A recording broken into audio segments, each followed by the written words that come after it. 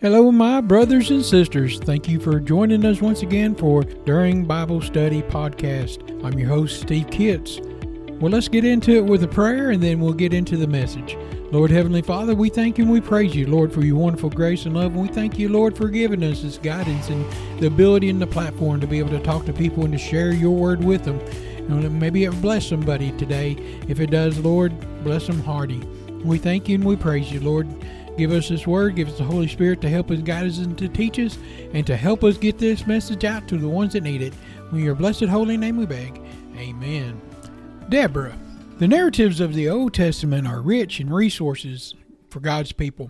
We've been looking at Deborah in the book of Judges, and I don't know why that God has pointed us to Judges lately, but we've covered quite a bit of people from the Judges book. Even though the events of Deborah's life took place over 3,000 years ago, God has things for us to learn from her story. Here's some of the qualities that all of us, and women in particular, can learn from the narrative concerning Deborah. The story of Deborah comes from Judges 4 and 5, begins like many stories in the book of Judges. The Israelites sinned against the Lord, and he sold them out to a king, Jabin of Canaan. This went on for 20 years until the Israelites cried out to the Lord for help. At the time, Deborah was leading the Israelites as a judge. She sent for Barak, the commander of Israel's army, and told him to go and fight Jabin's army led by Sisera. Barak said he would only go if Deborah went with him. Deborah agreed, but told Barak that the honor would not go to him because the Lord would deliver Sisera into the hands of a woman. When Barak's army advanced, the Lord routed Sisera's army, and Sisera flees on foot.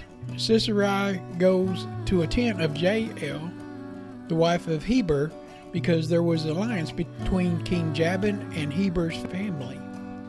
Jael invited Sisera in and served him refreshments. Sisera was so exhausted that he fell asleep. Jael took a hammer and pounded the tent peg into Sisera's temple, killing him. The Israelites fought against Jabin until they destroyed him. Deborah and Barak sang the songs of praises, and the Israelites had peace for 40 years. Let's dig a little deeper into Deborah. Deborah was a busy woman. In Judges 4 and 5, she says, she held court under the palm of Deborah between Ramah and Bethel in the hills of the country of Ephraim, and the Israelites went up to her to have their disputes decided. Deborah was a woman of great wisdom, revelation, and discernment. She also had a prophetic gift, including knowing the times and the seasons of the Lord. She clearly heard the voice of the Lord. Yet in Judges 5 and 12 says, wake up, Deborah, wake up, break out in song. Arise, Barak, take captive your captives, sons of Abinon. Deborah and Barak needed to wake up and rise to a new revelation and dimension for their calling. The Lord was telling them to be alert and pay attention as he was about to move in an extraordinary way. In Judges 5 and 7 it says, villagers in Israel would not fight. They held back until I, Deborah, arose, the mother of Israel. Of all the things that Deborah had been legitimately called of herself, a judge, prophetess, deliverer, intercessor, worshiper, she chose to call herself a mother. She was first and foremost a mother. This was very clear. But it was unclear who her children were. She was a mother in Israel, but she was also a mother over Israel, and it can be translated both ways. She saw Israel as her children and longed for all of her children, literally and figuratively, to experience peace and security.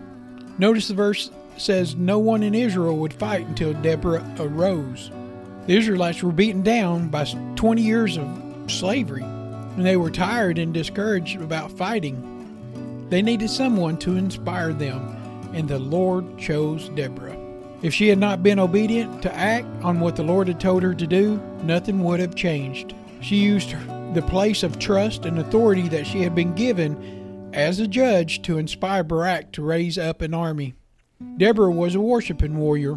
She found encouragement and strength in worshiping, to be obedient to everything that the Lord was asking her to do. If Deborah had played small in her life, she would not have been all in the experience that she had to lead and being used by the Lord to deliver Israel out of bondage. She would not have had the wisdom and revelation to judge disputes. She would not have heard the Lord's strategic battle plans as an intercessor. She would not have been extended her compassion of a mother's heart beyond her family to all of Israel. She would not have brought healing and empowerment to the whole nation.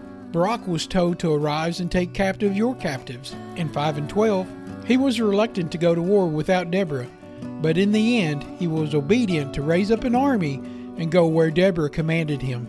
These steps of obedience was also necessary to fulfill the plans of the Lord. Deborah's story would not be complete without acknowledging Jael, another woman who stepped up literally to stake her claim in history. Jael was at the right place at the right time and did what she had to do. Deborah called Jael most blessed of tent-dwelling women in verse 24 of chapter 5. Jael was a homemaker who was invaluable in winning that war. Deborah trusted the word of God. She understood that God alone was able to do what he said he would do. So when God said that Barak and Israel would defeat the Canaanite army, Deborah believed God. She did not need to have her trust in God confirmed by responses of others. So when Barak wavered and said that she had to go with him or he would not go, she did not falter or begin to doubt God's ability to fulfill his word. But Deborah did challenge Barak with his lack of faith and told him he was not trusting God as he should. Young women today must also know that the word of God and be confident in it. There are significant cultural and relational pressures placed upon young women today. Culturally, sex is assumed to be an important part of a dating relationship. Marriage is often seen as merely one optional among several. So decisions about college and career don't focus on how these choices will impact a marriage. This problem is not exclusive to women. Young men are also impacted by the same cultural pressures. Decision-making is commonly seen as a kind of a group effort, where opinions are sought by so many sources, and the goal is to find a consensus of a conventional wisdom. However, it is infrequent for decisions, particularly those having to do with the relationships, to be based on a solid conviction concerning God's Word. This is something that needs to change. No, the battle may not be against an army of the threatening Canaanites, but there's still an enemy of which is formidable and can be defeated only by the power of God and His Word. The vital gifts that are given to our daughters is the skill and confidence to use God's Word practically to address the issues of life that they can be faced with each day. Forming a tendency, trust in the Word of God is one key in Deborah's example. Respecting the order of God and the role of men. Deborah did not lose sight of the rightful place of men to lead. In Judges 4 and 9, we read, "She said, 'Very well,' Deborah said, 'I will go with you, but because of the way that you are going about this, the honor will not be yours, and the Lord will hand Sisera over to a woman.'"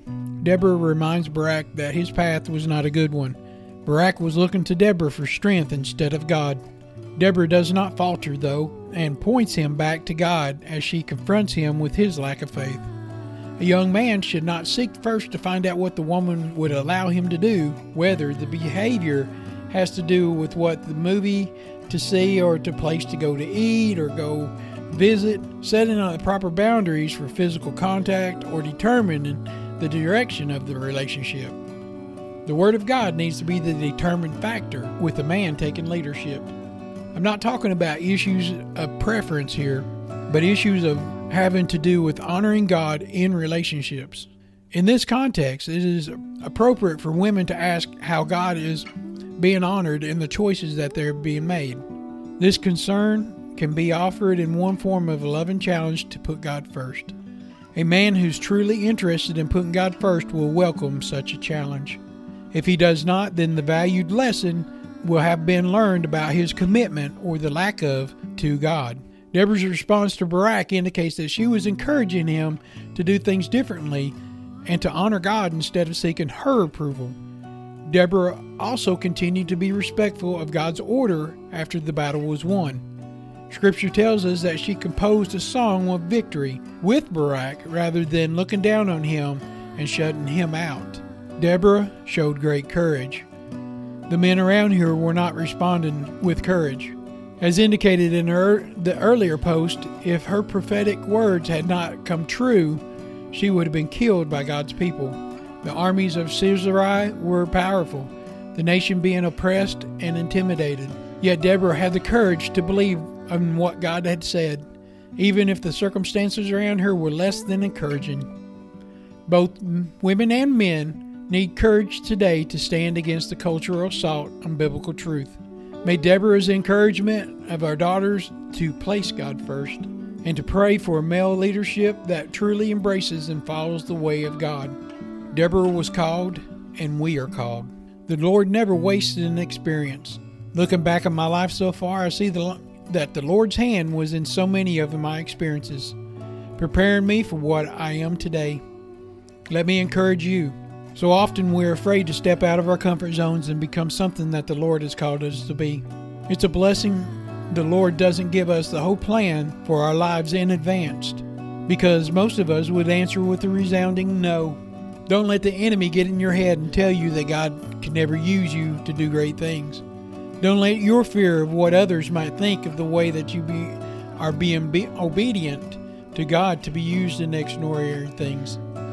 The Lord prepared Deborah in secret places of her worship, which helped her grow in confidence in hearing the Lord's voice.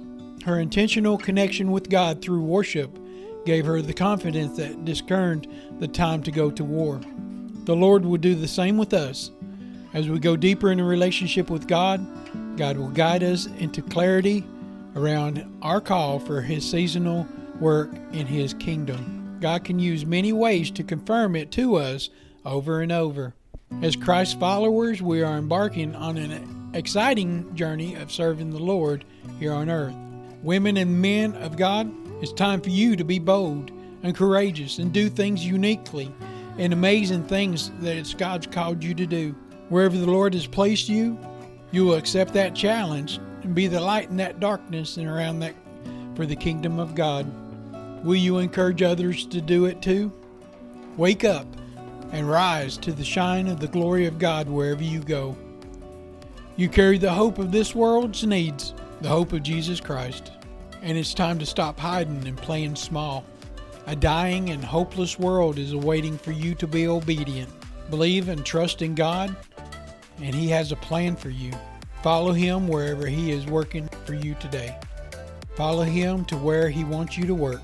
Well, thank you, Lord, for your wonderful grace. And we thank you for these examples of people, Lord, that step out and do mighty things in your name with your power in them. And Jesus gave that power to us, and let us use it, Lord, for your glory and lift you up. And bless your holy name, and amen. I want to take a minute to talk to you about Buzzsprout. Today is a great day to start your own podcast. Whether you're looking for a new market or a channel, may I suggest that you share your thoughts and your ideas with the world. And it's just so fun to have a talk show. Podcasting is very easy, inexpensive, and a fun way to expand your reach online. Buzzsprout is hands down the easiest and best way to launch, promote, and track your podcast. Your show can be online and listed in major podcast directories like Apple Podcasts, Spotify, Google Podcasts, iHeartRadio, and many more within minutes of finishing each recording. Podcasting isn't hard when you have the right partners. And a team that they have at Buzzsprout is passionate in helping you succeed. They want you to succeed. Join with over 100,000 podcasters already using Buzzsprout to get their message out to the world. Let's go ahead and create something together. God bless you.